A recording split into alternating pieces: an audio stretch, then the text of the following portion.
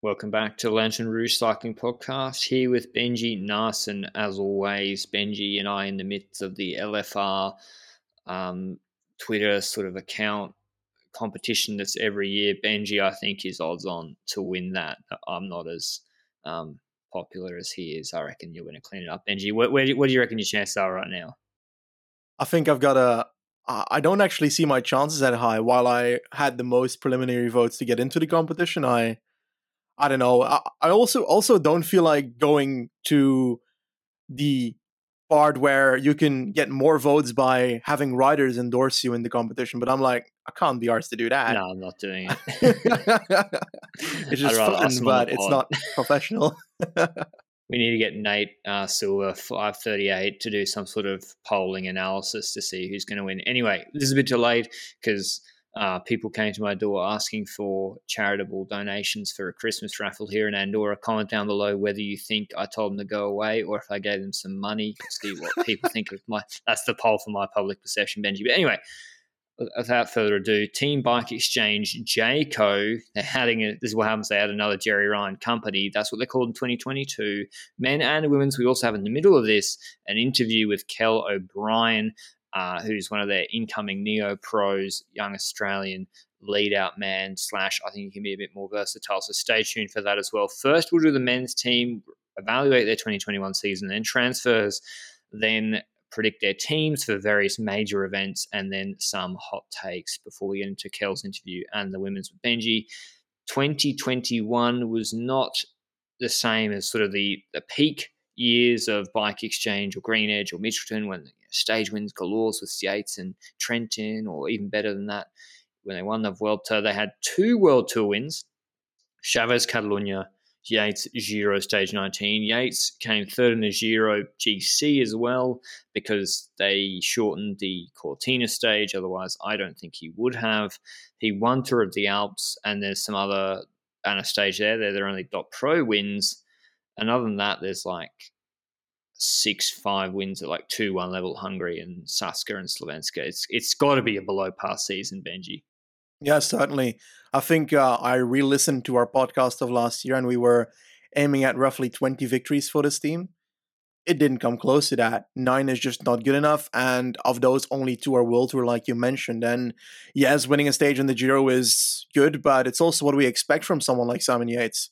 I would have been more surprised if he didn't win a World Tour race this season.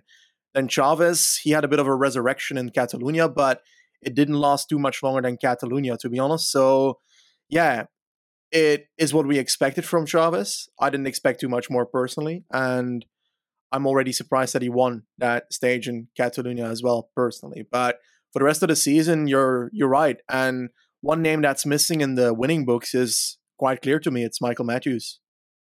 I know, and he did a lot of hard World Tour racing. Obviously, did the Tour de France, and he definitely didn't do. He did Swiss, and then he ran into MVDP, Paris-Nice. All the stages, like we spoke about for Laporte, Benji, they were either pure sprint stages against Bennett, Pedersen, and Boll, or they were like pretty tough uphill finishes where he got beaten by Roglic. He had really good form at Cherubla as well. I think what did he do? 69 race days, virtually all of it, I think. All of it was at World Tour level except for Brabantse Pijl. That's insane. And Grosse Prijs de Canton at Aargau at Schellingwon, I think. So hard schedule, definitely not a send races one. He's missing Catalunya, where I think the sprint level was low, or Romandy, those sort of races. But he still accumulated a lot of points as well. I'm of the view, Benji, that Matthews is still really, really good, and that people will probably think Magnus Cort is now a better rider than Michael Matthews. Magnus Cort had better results in terms of wins, of course, but I believe Cort is a better rider than Michael Matthews. Really? Yep. I don't know about that. I think Matthews just targets races in the wrong way. I think also possible. If you look at his Cullera time where he finished in that GC group, I think he's just targeting the wrong way. But anyway. Yeah, you're right. Simon Yates, 68 race days, some curious races where he did Giro, TDF where he DNF'd, then went to the Olympics, then did San Sebastian, then did Burgos to not do the Vuelta. Really, really odd. from Simon Yates. And I think, what do you think's missing, Benji? I mean, it's just, especially with Esteban Chavez going out the door, like, is the problem that they're looking at Matthews? They don't have a sprinter. They don't have a Ewan replacement from years ago, and they're trying to use Matthews as both their puncher, their classics man, and their sprinter when he's kind of none of those things. Yeah, certainly. And I think their goal in their team is perhaps to use a Gaten Gross in the future as their sprinter, but I currently don't see it based on the performances he's delivered over the years. And I feel like Yates's podium at the Giro is a good result. Like, let's be honest, podium at the Giro is a good result. And I don't expect much more from Yates than podium in Grand Tour in a year. And a few stage wins in Worlds, perhaps. He did one this year. That's a bit on the low end for Simon Yates in my eyes. He can win more than one. But we shouldn't expect Simon Yates to win a Grand Tour right now against Slovenians or against a Bernal that is not having back pain. So, I don't know. I feel like we shouldn't expect too much more from him. I think that podium is good for him. But then I indeed look at the rest of the team, and there's a lot of talent that I feel went to Bike Exchange, grew a tiny bit, had one breakout race. I think Hamilton, for example, had a bit of a breakout race. Was it Bologna a year or two ago or last year? Tirreno, he won a stage, didn't he? Yeah, he did win something in Tirreno as well, or did well at Tirreno at some point, I think. But Rob Stannard, for example, he also grew, and that's the rider that didn't have that thing, that victory that was like, okay, he's on the plateau now, he's there, and he's obviously leaving right now. Is there a problem with their development of their younger riders, or is that something I'm imagining? Well, there's no problem with young Australians that are pretty good who've been out of contract. I mean, we look at Jay Vine. I'm not sure if he got a call from Bike Exchange to step up to their team, World Tour level. And there's plenty of races like Tour of the Alps, etc., or Burgos, which they can send him to and relieve a bit of the burden on a Simon Yates. So I don't know. I feel like there's plenty of Australian talent dotted around, and they don't even need a development team. I'm just curious sometimes, seeing like the signing of Jan Maas instead of Jay Vine is just really, really odd to me. But yeah, I think they're missing a peak sprinter. They think Groves will be that guy. Remains to be seen. He's only 22. I think he's developing okay. I think, he's quite young. Matthews, I'd be interested to see if they use him in a different fashion next year and not as like a pure bunch sprinter. And they just don't, as you said, Benji, they don't have other GC options other than Simon Yates with Chavez going out the door. They have no one else I really can see apart from Howson at, say, Tour de Hungary that can really be a second guy to go to the Vuelta or the Giro. The Tour if Yates goes to the Giro. And that's fine. That's fine if your team is set up to hunt stages like EFR or sprint like in breaks or sprint stages like De Koninck, who often don't send a GC rider pretty much at all. Lucas Hamilton was supposed to be that guy. I don't see it. He's 25, turning 26 in February. This year wasn't great. I don't see it. They sort of picked him over Haig, it seemed, and I think Haig is looking like the better one. But into their transfers now, Benji, see what you think about them. Out the door is Nieve, which is pretty good, going to Caja Rural. I quite like that for him. Bookwalter retired. Love it. Science to Astana on like a 1-year pre-retirement deal. Barnabas Peak, I think they're letting go. He's unsigned. Rob Stannard, no surprise to anybody, one of the young talents, Benji, out the door. I mean, we predicted that back in back Andalusia, didn't we? Yeah, certainly, because people that don't remember Andalusia, there was a sprint where Rob Stannard basically got crashed by Impey, and eventually what was the reaction of Bike Exchange to that? Basically that he had to apologize, Rob Stannard, to the person that crashed him? Correct. He had to apologize for being angry at Impey for crashing him out and taking away his first professional win because, Impey obviously a veteran of Bike Exchange back in the day. So if I was a young rider seeing the team selling me out like that, I'd be leaving as well. Other talent that's going out the door is Esteban Chavez, who I think pretty sure Chavez is is he older than Nairo? He looks, obviously looks younger, but he's 31, but he's been dealing with sickness for a few years and didn't have the consistency this year. I don't know what the plan was at the Tour. Very odd Tour, but he did have a good result in Catalunya on both the mountaintop finishes, second and first there, but just lost a lot on the TT. He did Flèche and Liège, 8th and 14th. He did a weird schedule. Like he's good on the longer climbs, and Basque, I think, didn't suit him as much. Did Swiss, but the Tour, Benji, I'm looking at, he just hovered around like 12th or 13th. And I remember I was on a call on the Detour podcast with Dan Jones, who used to do the fabulous Bike Exchange YouTube videos. And it was with Matt White as well. And I was like, is Esteban going to lose some time and go for stages? Because he sat Benji in this, what should we call it? We've got to start calling it something, Benji, the 10th to 14th zone of irrelevancy, where you can't get in the break. Yes. You can't get in the break to win stages, but you're also not top 10. I'm open to your suggestions for that name. Yes, I'm actually on board with calling that something, because that is a position where you have to make a decision of, okay, can I enter the top 10 or not? If not, what's the point in getting 11th or 12th in this Grand Tour? Let me go in the break, lose some time, and perhaps losing time might offer me the opportunity of getting more in the break, leading me to an actual top 10 eventually. So all that stuff can work together very well in the end, and that was not really the case there. I feel like I do recall him trying to get in some breaks, and it's just not working. But I just got the feeling that in general, I think that he's better than the year before, but he's nowhere near what he was in the past, of course. But you think that there's a possibility that Chaves comes back to the level that he was before? Chaves, I think, can win Giro stages, Tour de France stages, and the right stages. Catalunya showed that. Like, he danced away from Ineos on Portenay. He chased back. Actually, he was coming very strong back to Yates on Volta 2000, the stage before, where he hadn't responded initially. If he'd gone with Valverde, Kuss, and Yates, maybe he makes it and contests the win. I think his climb, his 30-minute power, and certainly to altitude, is still excellent and capable of winning on the biggest stages. I just think, so that's why he's a bit of a loss, but he's out the door. So that's still one of their World Tour wins out the door, and some other good results, which I don't see being replaced by Lucas Hamilton. And what I don't know, Benji, is do EF pay more than Bike Exchange? Like, I don't know. Maybe he just wanted to leave. I don't know. Bit odd. One thing that I do notice is that if you look at what Chaves did in the past, for example, we look at his second in the Giro and third in the Vuelta, both in 2016. And if we take a look at that year, that was obviously his best year, winning Lombardia and winning Emilia all in one year as well. So definitely can't complain that year. But what's noticeable is that those Grand Tours had Nibali winning in the Giro ahead of Chaves and Valverde. Kruijswijk, who was the best time trialist, had that issue, of course, where he crashed on top of that climb.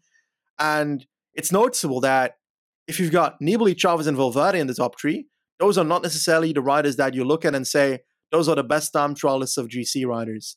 And look at the Vuelta, and you've got that being the Grand Tour where Froome was beaten for that top three. But outside of that top three, there's also riders that aren't necessarily the best time trialists. Is that perhaps something that changed over the years? Or was that just a year that time trialing was not as important in the Giro and the Vuelta, where he was able to strike through, and now it's just more important in races and it's not happening? Do you think that might lead him to getting into the Giro for Yev? Has to go to Giro, right? With Veni openly saying time trials shouldn't count and reducing it to 17 Ks. It would make a lot of sense. But he's out the door. So the guys coming in, let's see if they can replace his level, or say Stannard's projected level, who's only 23. We have my personal favourite, Lawson Craddock, doing a swap. So this was really surprising to me, Benji. Craddock leaving EF. American. Okay, Olympics, yeah, he sold me out in the TT.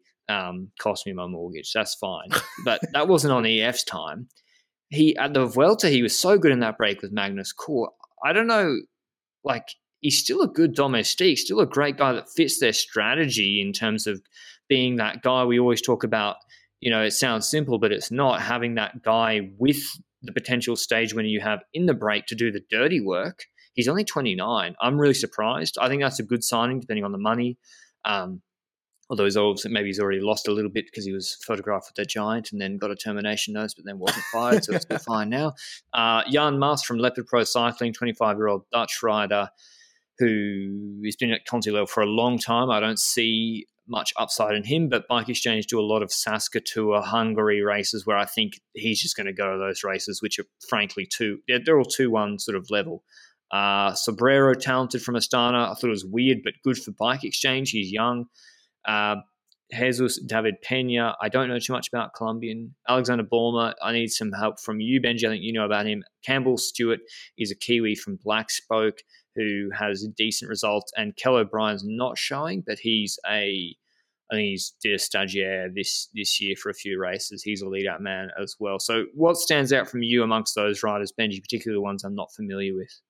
Yeah, so firstly, when we look at the transfers that you mentioned, that Jesus David Pena guy, you can't see the results too much that he did on PCS because his biggest race was a U23 race. You can find that on First Cycling if you want. And there he won the U23 Tour of Colombia for the second time, the Vuelta a Colombia.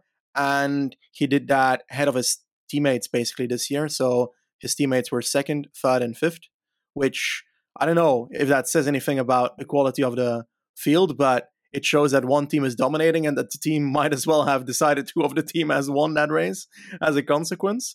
But if you look at the history of that race, who are the winners of that? We've got in the past, last year, Diego Camargo. He's now riding for EF, if I recall correctly. Jimenez, don't know what happened to him. Sergio Martinez, not sure what happened to him. Cano, I remember that guy from riding for a Colombian Conti or Pro Conti team, probably Conti team. And then the years before, Carapaz, Lopez, Miguel Angel Lopez, a few years in between with riders that did not make it at all. Betancourt, Fabio Duarte, and now. So some riders that we do know that did make it, but it's a 50-50 chance that he makes it, like based on what I'm seeing here in this list. And with the rest of his results, I think 51st at the Giro U23, I'm like, it's not looking like it will. But I hope for him that he does, but it just doesn't look like it right now. So, do you reckon he's getting paid more than, like, what's the difference in salary between a guy like this and Marin van den Berg, the Dutch guy who's going to EF, or Steinhauser to EF? I think there's a big difference. Do you reckon? Like, those guys can't be on that much. I mean, there's a big difference perhaps the other way around. Like this guy here, Jesus David Pena. Minimum. Next to the risk as a rider, you also have the risk of this guy is moving to Europe for a bit. Yep. And in a new environment, perhaps he hates it. You've got Rodrigo Contreras, who had a real issue with having to move to Europe and being in that environment, and as a consequence had trouble making it through that barrier. And I think that's something, an extra risk that adds onto it, and perhaps a reason to pay less for a rider like this. Then again, you're probably going to have to invest in accommodation for the kid. I don't know. I mean, if Bike Exchange do know about bringing guys over who aren't European, but it's usually Australians, and then the guys like Chavez are on, they're on enough money that their lives should be relatively easy here, one would think. But yeah, that's a good point you make, Benji, about moving over, etc. When it comes to Balmer, I feel like he's the kind of rider that is pretty fast after hilly races. So he's basically a Italian classics kind of rider with a punch. Is based on the results is what I can figure out on him personally, and he's got a decent time trial, I think. I'm not sure. I can't really deduct that from the results, but just a guy that can get over hills, versatile rider, and I recall him getting second in last stage of Ronde de Lizard, which was behind Gijs Leemreize, who basically cleaned up that race. But certainly a race where youngsters do shine, and I think that Balmer has some talent. Definitely worth a World Tour contract, I think, when you look at that Giro de Belvedere result near third behind Ayuso. I don't mind it. There's upside in him. The Stewart looks quite good, and then Craddock is a notable, like a proven commodity in World Tour. Sobrero, though, I mentioned briefly, I was surprised. Like, I would have thought Astana's like an Italian, basically the closest we have to an Italian team in World Tour. He was good in TT at the Giro d'Italia. He actually climbed well at Tour of Slovenia behind Pogacar. I know it's not a huge race, but that was behind Pogacar, Ulissi, etc. I worry that his TT is going to move back now, Benji, because Durbridge does good power and not great results all the time. I don't know. Like, what do you think they want from Sobrero? Do they see him as a potential GC guy? I don't know, but I'd love to see it attempted in smaller races because we had Tour de Slovenia where he was one of the last 5 riders on those climbing stages. But obviously, Pogacar then slapped him completely. But I do believe that he's got the ability of getting over hills. He's got the ITT to go for solos. Perhaps he should go in breakaways on hilly terrain and do what others do, like a Mohoric, attack away just before the climb, Yep. make sure you've got a gap before the climb, being able to climb well as well, and then able to solo away on the flat afterwards. So that kind of stuff, I think that could work. But I don't know what is the plan with him. Is he going to be supportive as a domestique? It's also possible. I think that a rider like Sobrero could probably do that. Perhaps one thing we look across and don't realize is that perhaps team riders just want to go to a different team at a certain point, like Craddock. Yeah, exactly. He's been at EF for so long, ever since the days they were still called Cannondale. So perhaps he just needs a change in environment because he feels like he doesn't get the opportunities that he wants to get because he's too. I heard that. I think they let him go. Oh, okay. I didn't know that. Yeah. Oh, well, that's what some rumors I heard, which, yeah, surprising. Are we starting, or do we need to really enforce the free Mezgets bandwagon, Benji? Koos has been free perhaps too much. Is it Mezgets that needs to be freed in 2022? Nah. Nah. I don't believe in it. I really don't believe in it. He's still an outsider sprinter in the same way that Matthews is. Either way you choose, you're going to be likely beaten by better sprinters unless it's an uphill sprint. I think the last time Mezgec had his good years was it a UAE Tour in 2018, 2017, 2019? Tour of Bologna, I think, where he won two stages in 2019. I thought his 2020 was really good.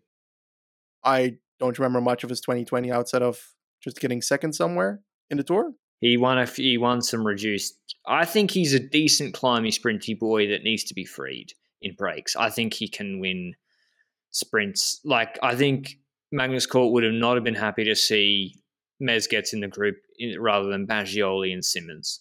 I think that's someone. Anyway, I'm going to go through their 2022 roster list before we pick their teams for 2022 major events. But before we do that, mention our show partner, Le Col, who produce performance cycling apparel. Christmas is in 20 days, somewhat alarmingly, can't believe it. And they have a special Christmas gift guide on the Le Col website. The link is down below. They produce top-notch performance cycling apparel, and they've got you covered, whether you're in the Southern Hemisphere, where it's hot for Christmas, which I'm kind of thinking about going back, or if you're in the cold Northern Hemisphere, winter. They got stocking fillers to luxury gifts for discerning riders. So make the cyclist in your life smile on Christmas Day. So thanks to Le Col for supporting the podcast. You can check them out at lecol.cc. Rattle through their team just so it's fresh in everyone's mind for 2022. Balmer, Bauer, Bewley, Coglioni, Young Italian Craddock, Durbridge, Alex Edmondson, Sugbu, Germay, Groves, Hamilton, Hepburn, Howson, Almond Grundle Janssen, almost forgotten about. Christoph Juhl Jensen just got extended. Kangert, Konishev, Mars, Matthews, Meyer, Mezgets, O'Brien, Pena, Schultz, Callum Scottson, Dion Smith, Matteo Sobrero, Campbell Stewart, Simon Yates. I think it's missing some really the top talent. But anyway, Benji, they're cobbled classics. It's a bit thin on the ground, isn't it? Yeah, I feel like it's thin on the ground, definitely. And if you look at the team that they have in 2022, then I think that it's very hard. Janssen, Amund Grundle Janssen is one of the riders in there. That's why he got signed. Matthews, I would dare to put in those races, but then you're like, okay, is he going to do the cobble races and Amstel and the Hill Classics, or what are you going to send them to? And then you have to kind of balance it out and see what fits him best throughout. And next to that, we've got, oh boy, Jack Bauer, I guess, Luke Durbridge. Yeah. Edmondson? He's a climber, isn't he? I think he did some cobble race well in the past. I vaguely remember that at some point. He won the Tour of Flanders for juniors in 2015 or 2023. True. He's 27. Jesus. Yeah, it's thin, and this is why I give a little bit of sympathy for Matthews. I think he's relied on for everything. He's relied Yeah. on to win bunch sprints in the Tour, to be the classics, Cobble Classics guy, to be their Ardennes guy. And you say, oh, well, Wout van Aert does that. I'm like, well, Wout van Aert's a fucking freak. Like, and also, I would say even Wout van Aert's classics pay the price for that a little bit. Like, it's tough to have one rider, that's responsible for all those things to be on to win at that top level. So yeah, it's Matthews. I think is their best option as a leader, Benji. And would you, if you were Matthews and Bike Exchange, would you have him focus on Cobble Classics or the Ardennes? Where do you see? I think like Brabants is his best. Brabants and Amstel, I think he can win. I just don't see RVV. Yeah, Brabants and Amstel, and MSR. I think LBL is too difficult for him. Agree. MSR, he should definitely be there. I think in MSR in RVV he can make the second group, but I don't think he can make the first group or the first group of attackers that got away. He's kind of got the same problem as a Kristoff in that race, really, where he gets dropped on the climbs usually. But then again, I think that Matthews is better climber than Kristoff, just to make that clear before people notice that comment and think I'm saying something else. I think that for the cobble race, it's just not that powerful, and I think didn't he have trouble at Sunweb because of a cobble race that was public info, something about somewhere where he couldn't ride a envelope or something? There was this whole thing a few years ago. I'd believe it. Whatever it was, problems with this. I think he couldn't ride Omloop because he forgot to do his homework for the race. That's right. You're right. Yeah. Well, speaking of Omloop, I think he should do Omloop. I think he should do MSR. I should think he should do Gent-Wevelgem. I agree with Benji. I think he should skip Liège and Flèche, and he should do Amstel. And we'll get to so he's their leader for the Cobble Classics. In terms of young talent for that, maybe send Kel O'Brien just to get a taste for it, and Craddock. What about Giro, Benji? It's got to be Simon Yates. It's perfect for him. Yeah, Simon Yates and attempt for a podium again. That's what I'd say. Perhaps, yeah, obviously you would try to win, but I feel it's more likely that he's going to end up podium in that race, really. And what do you do as a surrounding for him? I think that Simon Yates is the kind of rider that I don't feel like does need so much support, right? I feel like he's the kind of GC rider that just sticks in the group with other riders, but that makes me want to think he would put a few riders in there for the breakaway. Yeah, for the Giro, I'm going with Matthews again, Benji. I think there's so many parkour in this race that suits him. I think the Giro is the best option for him to go for stage wins, and I think Bike Exchange should really try and knock the Giro out of the park. It's going to be maybe a weaker sprint field. Maybe you don't have the Wout van Aert and MVDPs of this world who Colbrelli probably won't do it, who make it tough in a climbing course with a sprint at the end. I think Matthew should go, and if Pidcock is going to do, I think Matthew should basically match Pidcock's plan of going from classics to then Giro and then see how the first week goes, I think. What are you going to do with Matthews after the Giro? Are you going to choose Tour or Vuelta? I would then do... I'm saying you shouldn't be over-raced, but I'm going to say... I don't know if the Tour de France, it's a tough one. And then where does Lucas Hamilton go? I think they probably try again with him at the Tour. I don't know. I would honestly just go for stages at the Tour with them. I'd probably maybe send Dion Smith. Dion Smith, 6th at Milano Sanremo last year, good in the Italian sort of flatter classics. Their Tour, that's where you got me, Benji. I don't know. Like, Dion Smith feels like the kind of guy that you send to the Vuelta as your sprinter. I would send Groves to the Vuelta. If you don't set Matthews. Would you? Yeah, I'd send Groves to the Vuelta I'd say it's time to step up, go to the Vuelta with a lead-out train, see how you go. That's what I would do with Groves, personally. And then Sobrero, should go to the Giro. Colleoni is Italian, therefore, by law, as Benji said last pod, must go to the Giro. I would send a breakaway sort of team to the Tour. Maybe even Damien Howson. Does he ever do the Tour? I have no bloody clue if Howson does a Tour. He rarely does. He's done it. Last time he did the Tour was in 2018. He got 4th. I think he's like not a bad climber, Howson. against not great competition. So I don't know. I just go for stages of the tour and breaks. And then we haven't seen the Vuelta parkour, Benji, and then maybe let Lucas Hamilton have a go. Vuelta, we don't know. I would send Groves. Is there anyone here Yates you again? see? Yeah, that's what I was going to ask. Or do you send them to the Tour for stage wins? Probably. He's done that before, I think. That's never going to happen, because he's going to try and stay in GC, and then he's going to ruin the chances of going for stages. And by the time he realizes that he's ruining the chances to go for stages, he's probably all the way down in GC, but doesn't have stages left. In 2019, he did Andalusia, Paris-Nice, Catalunya, and then he did Giro fully for GC, and then his TT was terrible, but he came 8th, and he had a couple second and third, and then Tour de France, he actually did go for stages. He won 2 in 2019. That was the year when Trentin won 1 as well. Yeah. I reckon that's the play, and then see how the rest of the year goes. Italian Classics, Sobrero, Yates, maybe, I don't know, but yeah, as you can tell, we're not probably too high on this team. Over under World Tour wins this year. Like, I'm setting it at 4.5, Benji. I'm taking the under. I'm taking the under as well. I don't trust them to do the schedule that we've proposed. I feel like we could see a lot of Michael Matthews sort of seconds again in like the Vuelta. Impressive performances, but not on a terrain where he's the best again. So I'm worried for this team. What do you think? They've had issues with funding last year. It's the Jerry Ryan Passion Project. They've not, Stora, Haig, Vine, got all these young Australians not on Bike Exchange. What do you see that's missing that they really, really need right now? Manuela Fundación. It has to be that. Nah, it feels like they don't have a very complete team on all terrains. They've got leaders like a Matthews.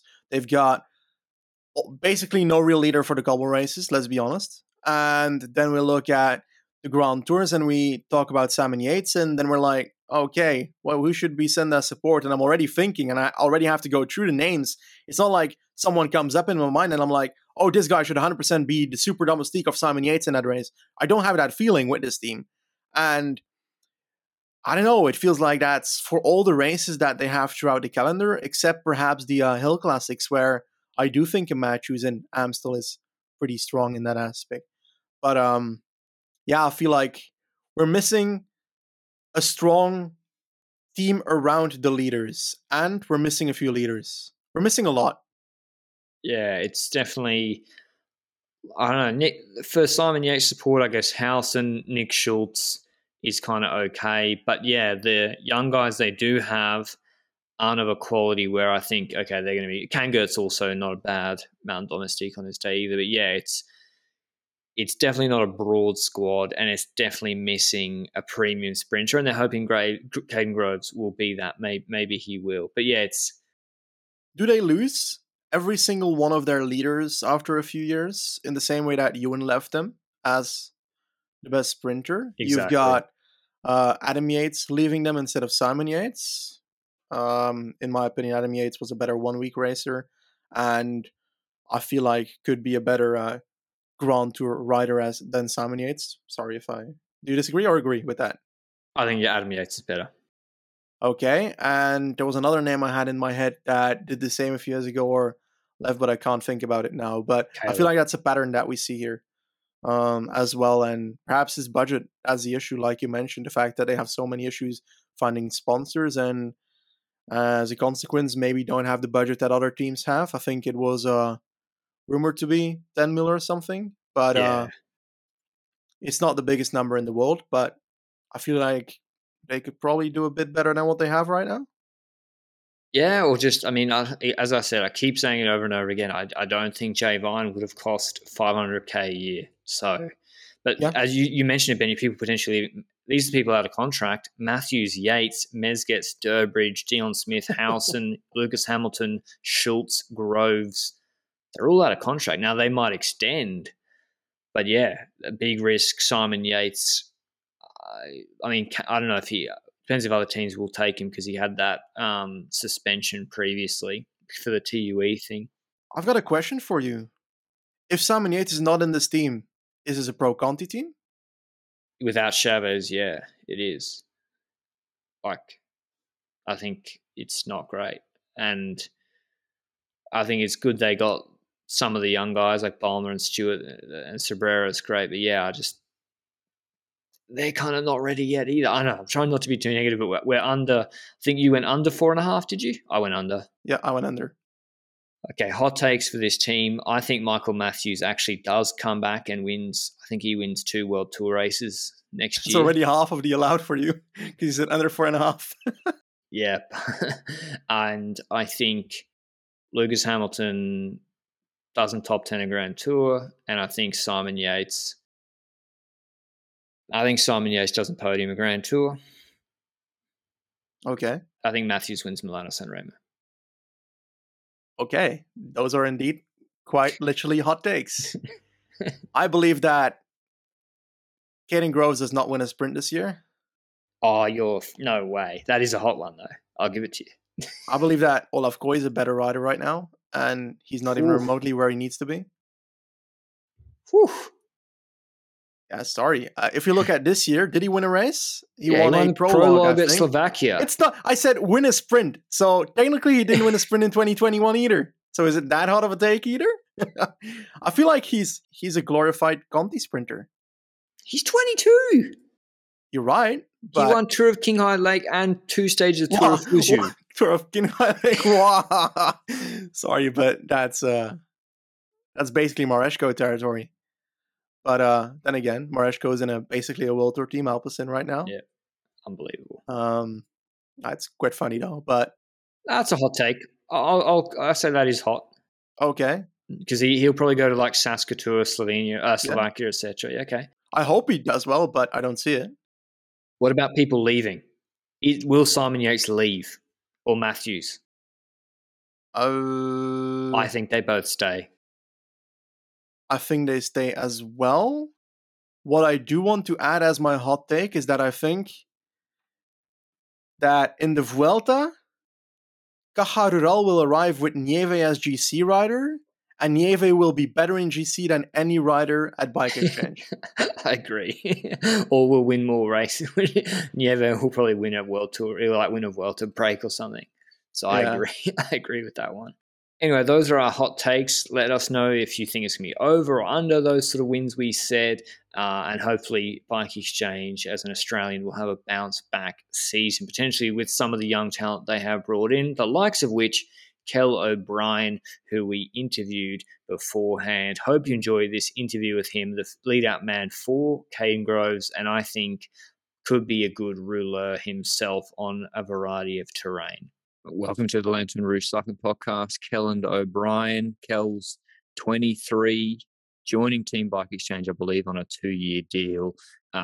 Formerly a track rider, he won world champion in the team pursuit all the way back in 2017, and then recently third in the team pursuit at the Tokyo Olympic Games. So that's what I wanted to talk about first, Kel. Because of the delay of the Olympics, did that delay, was this always the plan for you to go to World Tour, straight after Tokyo, and did the delay effectively push that back a year for you as well? Yeah, I think always for me, the plan was to get onto the road once my Olympic ambitions were over. I was always planning to go onto the road, but maybe the extra year sort of gave me a bit more time to sort of build up my endurance, I guess, and actually be ready to go into the World Tour after Tokyo. So it didn't delay anything for me. I think it just gave me a bit more time. Yeah, and this is a road cycling mainly podcast. Could you explain to people maybe your role in the team pursuit team, what sort of physical requirements there are, how you maybe differ to someone like Welsford or Lee Howard in that setup? Okay. So the team pursuit is it's a 4-kilometer race, so fairly short in comparison to road cycling. It's very high power, very it's essentially it's a long drawn out sprint, really. I think for me, my role sort of gets split up between the back end roles of the event. Welsford is one of our fastest guys, and he always finishes strong. So we team up quite well in the back end together. But over the years, for me in the team pursuit, my role has sort of changed. Like I ride most of the wheels, first, second, third, fourth wheel. And I guess that's sort of what I brought to the team, was a bit of like, if something went wrong for someone and they couldn't, they got sick or injured, then I could fill in those shoes. Have you still got the blonde hair? Is that why the beanie's on? Have you still got the blonde hair? No. I cut it all off, eh? But no, it's just cold over here now. Yeah. So where are you? Are you in Girona or in Europe at the moment? Yeah. Okay. Yeah, I'm in Girona at the moment. Yeah, but it's nice and cold, that's for sure. I'll put up some. Yeah, I mean, Kel's complaining. I'll put up some photos for the video version of. I'm in Andorra, where I think you're coming soon, and it's beyond cold. There's like a knee-deep snow outside my house now, so Girona doesn't look as bad. It looks great to me, actually. But so you are continuing doing some track work now. You're doing the UCI Track Champions League. You've done 6-day in the past. This seems to be like a competitor to the 6-day competition, which is like a track events in the off season, which can get some of the road guys doing it, like the Viviani, Cavendish, Mercu you've seen before. The UCI Track Champions League, I think, gets rid of the Madison, and it's like a different format. How's that been for you, the different format, having done both the 6-day and the Track Champions League? For spectator-wise, it's better. I prefer the Track Champions League because I hate watching the Madison. I can't understand what's going on. But as a competitor, what's it been like? Oh, it's been good. Yeah, obviously it clashes a little bit with the 6-day season, which it's been a little bit of a shame to see a lot of the 6 days sort of fall away since the pandemic. But the program is very, very different. Like, it's a super short, condensed 3-hour program. In terms of endurance events, they're like, 1 5-minute race and another 12-minute race or 15-minute race or whatever. So they're pretty short. It's a lot of like travel and then like unpacking bikes and getting ready for a pretty short evening of racing. But it's super exciting, and luckily, like, the crowd has been really, really good at these events, and I think it's taken off well. And I guess, like you say, it's pretty easy to follow. It's just a short series of 5 weekends of racing. You accumulate points, and whoever's on top at the end, wins. And but yeah, I mean, in comparison, it's so different to the 6 days, but it's been really good, I think, to get it off the ground this year, and hopefully next year will be a bit better again. Our Antipodean compatriot Corbin Strong's been doing pretty well at it. How do you reckon? He's at Israel in 3 years.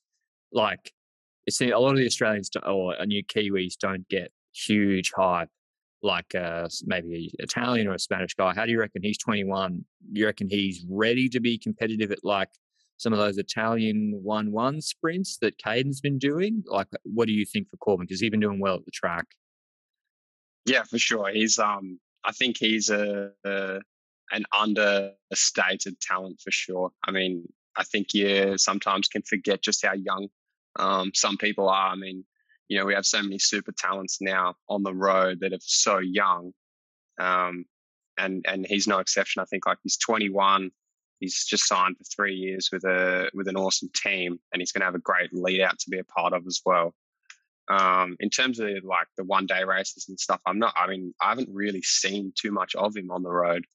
But I know that he can probably climb a lot better than you would think. Okay. So for sure, like, he's a pretty lightweight sprinter. So I think it'd be very interesting to see like how he handles the load of the year as well. Coming from a track background, the endurance load next year will be interesting to see how he handles it. But for sure, he's got a big punch at the end of races. What do you think in your role is at Bike Exchange? And I know it's a lead out for Caden. I saw in a press release, but a bit more specific than that. Is it excuse me, last man, second last man, because I've seen people that follow the channel for a long time. I did a video on Kellen Welsford, who's going to DSM at the Bay Crits back in I can't remember how long ago it was, 2020, 2019. You guys were on Lexus Blackburn. This is not World Tour racing, but there's nothing on in December, January. And you did a lead out for him there when he won. I think Nick White overcooked the last corner. Will you be, so that was a last man role. Is that a big guy? You can do a good last 750 meters. Is that where you think you slot in, or is it like a Seneschal, talking about quick step, second last man, Ballerini sort of role? Yeah, I mean, I haven't really gotten into much specifics with the coaches and stuff like that around that. And I imagine a bit of that will come down to form. Having not raced in the World Tour, I'm not I don't really know where I sit. But for sure, naturally for me, I've been a lead out for Welsford, last man for Welsford and other riders for a few years now. So I think it's somewhere where I'd like to fit in.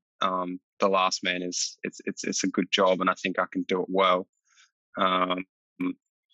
But yeah, I suppose it all depends on how I come into the season, and I am looking forward to getting in amongst with the lead out group for Caden and potentially some other sprinters as well, like Campbell Stewart as well, another young Kiwi guy. He's super, super fast, definitely underestimated as well. What about other guys who are, I don't know, like Jensen Plowright? He's already doing pretty good in some of these sort of U23 races over here. Do you reckon do you expect to see that sort of guy, or any other names from sort of Australia, New Zealand around the crit scene that you've been around that you think will be in World Tour in 2, 3, 4 years? For sure, Jensen's definitely got something special, and hopefully we can see him in the Pro Tour. I know he's going to be in Europe next year. I think apart from that, there's a few younger guys. Pat Eddy, I think he might be he's coming over to ride DSM development team, maybe something like that. A few strong guys like that are definitely coming out of Australia, and hopefully more and more we see them, in the developing races before World Tour as well, getting that exposure. I reckon we'll see a few really strong guys come out in the next sort of 3 years. And you were on Inform TM Make, or rode for them for a little bit. They seem to be, I think they brought Gerrans on as like a development pathway coordinator to be that bridge between an Australian development team or continental team and racing in Europe, because unfortunately, or just the way it is, it's hard to get a World Tour contract unless you say Lucas Plapp without some European results or some big track results. Or Bike Exchange traditionally have been the team where they are more familiar with the Australians, and so they look at the Australian results a little bit more. Or Berwick, or there's the Herald Sun Tour where you've got to get a result against the European teams. But without that racing in the last couple of years in Australia, it's been really tough to get exposure. What if Berwick had been 2 years older? There's no Herald Sun Tour. Israel don't see him. That's the sort of stuff I think about. So Inform seem to be doing a pretty good job. But do you know your program for next year yet, or are you going on camp in a week or something where that sort of thing is going to be discussed? Yeah, so I think next week at the team camp, that stuff will be discussed and sort of come out a little bit more. I mean, I'm a neo pro, so I don't want to step on anyone's toes too early and ask the wrong questions. But I think next week I'll have a bit more of an idea. But I guess by the sounds of it, it'll be a Middle East start to the year. Hopefully in that lead out for the sprint group. What about TT though? I mean, I've spoken a lot about lead out. Surely TT is something that you, with the right setup, you're over 190 centimeters, so you can do the extra longer extension. Surely, you already, I think, got third at the third Australian TT champs behind Durbridge, not too far behind. I think you told me last year you did some obscene 10-minute power like 500 watts for 10 minutes or something stupid. Is that something you're also going to be focused on as well? Because I reckon, like, you look at like Caden, for example, he won that prologue. There's a lot of those sort of 5 to 12-minute efforts around the place that, unless you're going up against Bissiger and Ganna, who aren't at those events all the time, I reckon you could be picking up some decent results at those. Yeah, absolutely. Having sat down with the team, earlier in the year and discussing like just where my goals are at. It's an area that I haven't really had the time to develop because of my Olympic focus, but it's something I'm super passionate about. It's just finding the time and the resource to sort of, dump everything I can into it. It's definitely up there in my top 2 priorities for the next 2 years is my time trialing. And like you say, there's plenty of those shorter prologue races, or even, time trials at Paris-Nice, Torino and stuff like that. They're all, I might not be at those races in the next year or so, but they're definitely big goals for me, for sure. Yeah, like that Paris-Nice one, again, Bissiger, Cavagna, Roglic, like 13 Ks. Even Matthews did pretty well at that sort of TT. What you sort of alluded to it. What do you have to change now? What does a guy going from the track from the Olympic program, what do you have to change to become World Tour ready? Or do you have to do any different training to, say, a normal guy going World Tour who's already been racing U23, or is it just simple stuff like just ride your bike for lots of hours in the off season? Yeah, I think it's a good place to start. Is just sit on the saddle for long periods of time. Obviously, like I've trained more or less over the years, more and more for shorter efforts. So like I've trained those training zones, like super high training zones, anything, we're talking like 600, 700 watts up, trained those zones a lot, but I haven't really trained the like training zones where you like spend, I don't know, 90% of the day sometimes in World Tour at, those lower, just burning calories all day. So for me, that's where a lot of it is. I need to just be able to like burn calories all day long and then still be able to do those training zones, like, those high powers at the end of the race. So hopefully, just hours on the bike, and, I'm going to try not to lose too much of my muscle mass and weight, because my goals, like I still want to do the Team Pursuit, and I still want to do the bunch races on the track for the next few Olympics to come. So I don't really want to lose all the muscle and all the work that I've done over the last 5 years. So yeah, that I mean, that's part of it too, but just hours on the bike, mate. Yeah.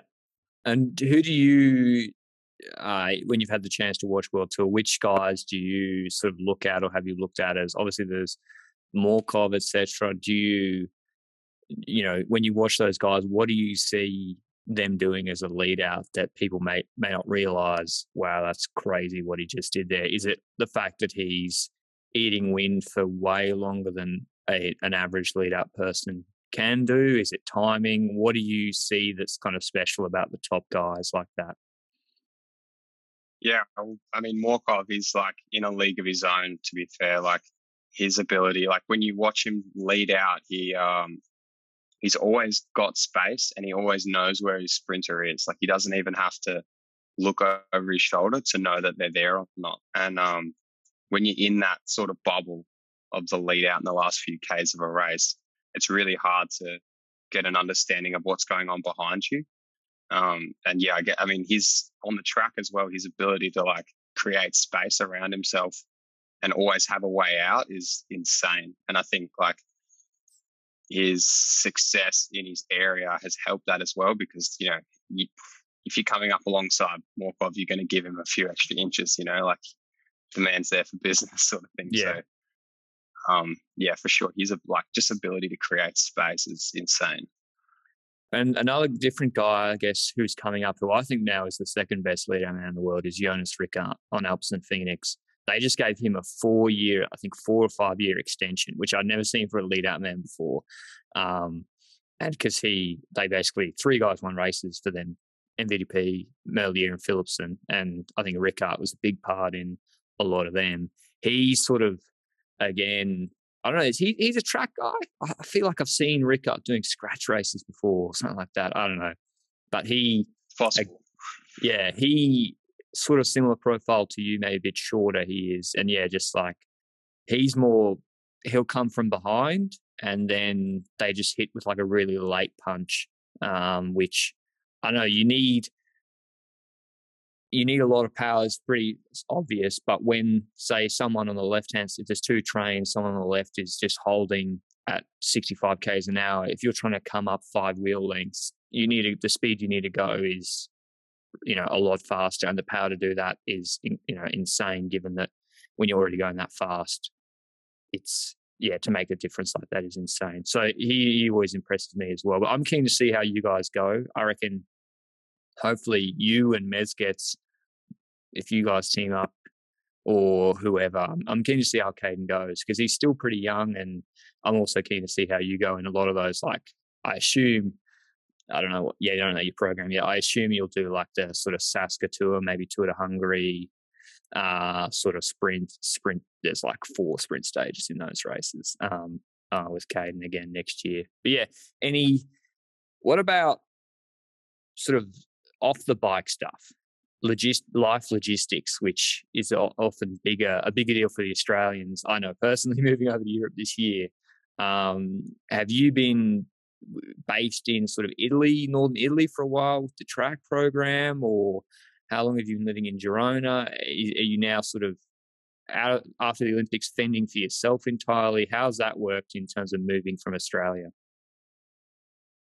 Yeah, well, I mean, so when I first joined the track program, we still had a bit of a setup with what we call the World Tour Academy on the road, which was based in Italy.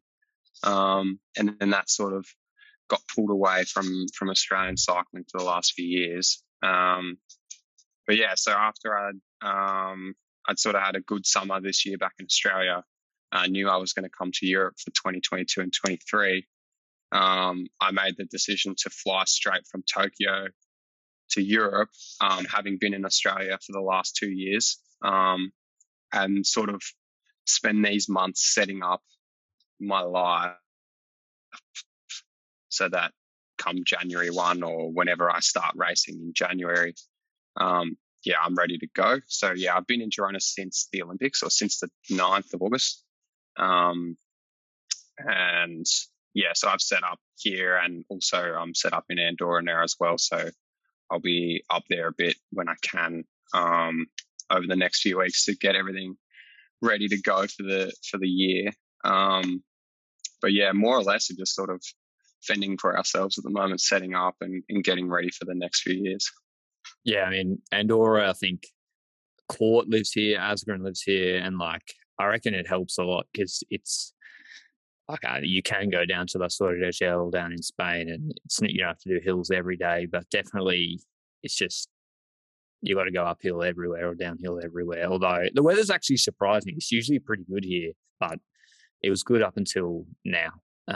So I reckon don't be in a rush to come train here now. I think Helsinki and Hague are just literally on turbo trainer life at the moment. Yeah. And I'm thinking about going back to Australia if I can for January because I can't cop it. I'm not a skier. Like, do you ski? I always surprise me seeing world tour riders skiing. I'm like, gee, especially like big, guys on huge contracts. Like, do you ski? I haven't skied since I was maybe 12 or 14. We used to go to Mount Hotham in the Victorian Alpine region quite a bit when I was younger, but not for a long time. But yeah, it's interesting to see a lot of the pros in the off season. They love going for runs and going skiing, which is like obviously not the safest of sports to be doing like in the off season. Some of them shred it too. Like they literally do like backcountry skiing. Okay. I mean, fair enough. It's good fitness as well, especially the schema here is really, really big. Thanks, Kel, for coming on and being part of the Bike Exchange preview. We'll follow your progress closely next year on Bike Exchange, and keen to see how you go. So best of luck with that. And thanks for joining the Lanterne Rouge Cycling Podcast. We hope you enjoyed that interview with Kel. Now onto the Team Bike Exchange Jayco women's team, just reviewing their season in 2021. They had 2 World Tour wins, 7 UCI wins, and were ranked 10th in the UCI ranking. So even though FDJ sort of had less wins, or Canyon SRAM had less wins, they were probably more consistent throughout the year. But their best rider by far and away was Grace Brown. She won Vuelta a Burgos first stage and OxyClean Classic Brugge de Pana. Generally good throughout the classics. Amanda Spratt had a few, I think, health issues this year. And otherwise, Tennille Campbell won at Tour Feminine L'Ardèche stage, as well as Ziegart, who won Setmana Ciclista Valenciana 4th stage. So she's a pretty handy rider at the Slovenian as well, who extended. But not a great year either, Benji, from the Bike Exchange team, particularly as we get to the transfers. Grace Brown has gone to FDJ. That was a big move, and that was announced ages ago. Yes, certainly. It's, in my eyes, by far their best rider in 2021. And she was able to drive in, I think, 2 World Tour wins. I didn't check the list completely, but she won in Burgos A stage, that stage where there was this upsloping climb in the last few kilometers, and she got away with 2 other riders and eventually ended up winning the kick sprint there. OxyClean, where she rode away as well, and obviously that top 3 at RVV is insane. So that's a very strong performance. I think that Grace Brown is one of the riders we've been very hyped about in the last couple of years, I would say, on this podcast. Well, last couple of years. We've been doing this for a year and a half, but it feels like years. I think that they're losing their best rider, and that's always a bad thing, is it? I know, and perhaps it is different, I guess, to the men's in that they have Lucy Kennedy's retiring, Sarah Roy, their classics rider, who didn't really get the results this year. She's going to Canyon SRAM. She kind of had a similar season to Matthews. The riders they have coming in, like Kristen Faulkner, the American, she was really good at the later end of the season. She's sort of a late comer to the sport, but she won Ladies Tour of Norway first stage from a breakaway, and then was good in breaks as well. Sarah Tizet and the whole of that Ladies Tour of Norway, actually, she came 3rd, I think, on GC there. So she is a really good addition. She came from Team Coast Silicon Valley Bank, or not Women's World Tour, so a step up for her. Keen to see her in the classics with them. They also have Ruby Roseman Gannon, who has done well in Australian domestic racing, like the Santos Festival of Cycling. She was consistent top 5 results there at the start of this year. She's 23, I think just turned 23. And I don't know too much about Nina Kessler. Do you know much about Nina Kessler, Benny, Dutch rider? I vaguely recall her getting second in our Ardèche stage behind Bike Exchange rider Tennille Campbell. So perhaps they spotted her in her wheel and were like, next year we can get first and second in this race. Alexandra Manley is a track rider so maybe she's replacing Sarah Roy, because they don't really have a out-and-out sprinter that I can see either. So maybe she's that replacement. Alexandra Manley, 26 years old. What do you see as the focuses for this team, Benji? Are they just hoping Spratt and Santesteban can get some GC results? I think it's a combination of getting results in GC, yes, but also I think there's good enough riders in here to win stages in races. I think a Faulkner can win stages in the same way that she did in the first stage of, I think, Norway. I think she's good enough in time trials to stay relatively close. I think her climbing is where she lost the majority of her time in Norway, for example. I think Spratt is pretty punchy and is still a good Ardennes Classics rider. I think she topped 10 every single one of the 3 this year, despite towards the end of the season not being, the best self.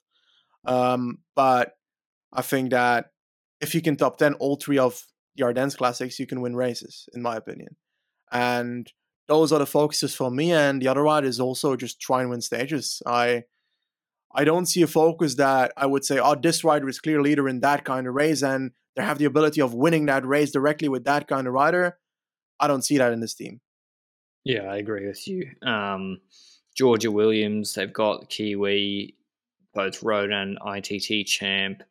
She's the sort of rider who seems to be like not capable of leadership per se, but in any of those parkour. But yeah, could perhaps go on a break as breaks in stage races get more common in Women's World Tour, like we saw at, say, a Burgos or a Sarah Tizidal Ladies Tour of Norway. But yeah, it's a mixed bag, and I think a lot is relying on, say, Sant Esteban at Classica San Sebastian or Amanda Spratt to really come back to the level she was in not that long ago. Like Amanda Spratt in 2019, third in World Championships road race, winning stages in World Tour races, the Emma Kumeen Bira. She came third at Girodonna. Like, she was top level in 2019, Amanda Spratt, and she's 35 now, I believe. 34, 35. So it's whether she can come back to that level in 2022. I think that a lot is hinging on Amanda Spratt, and whether Women's World Tour has moved on from there, whether it's gone up a level and she sort of stayed the same, I don't know.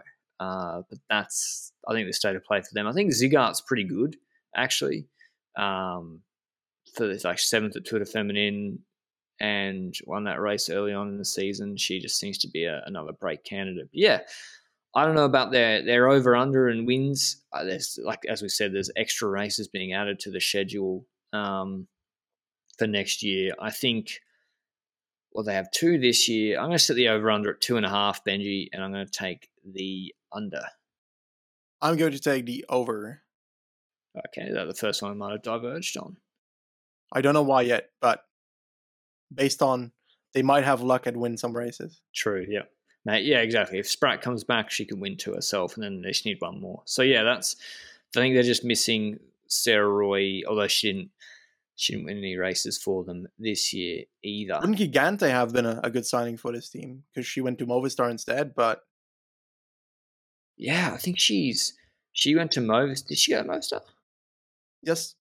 So she was on Team Tibco, but I think she's been injured.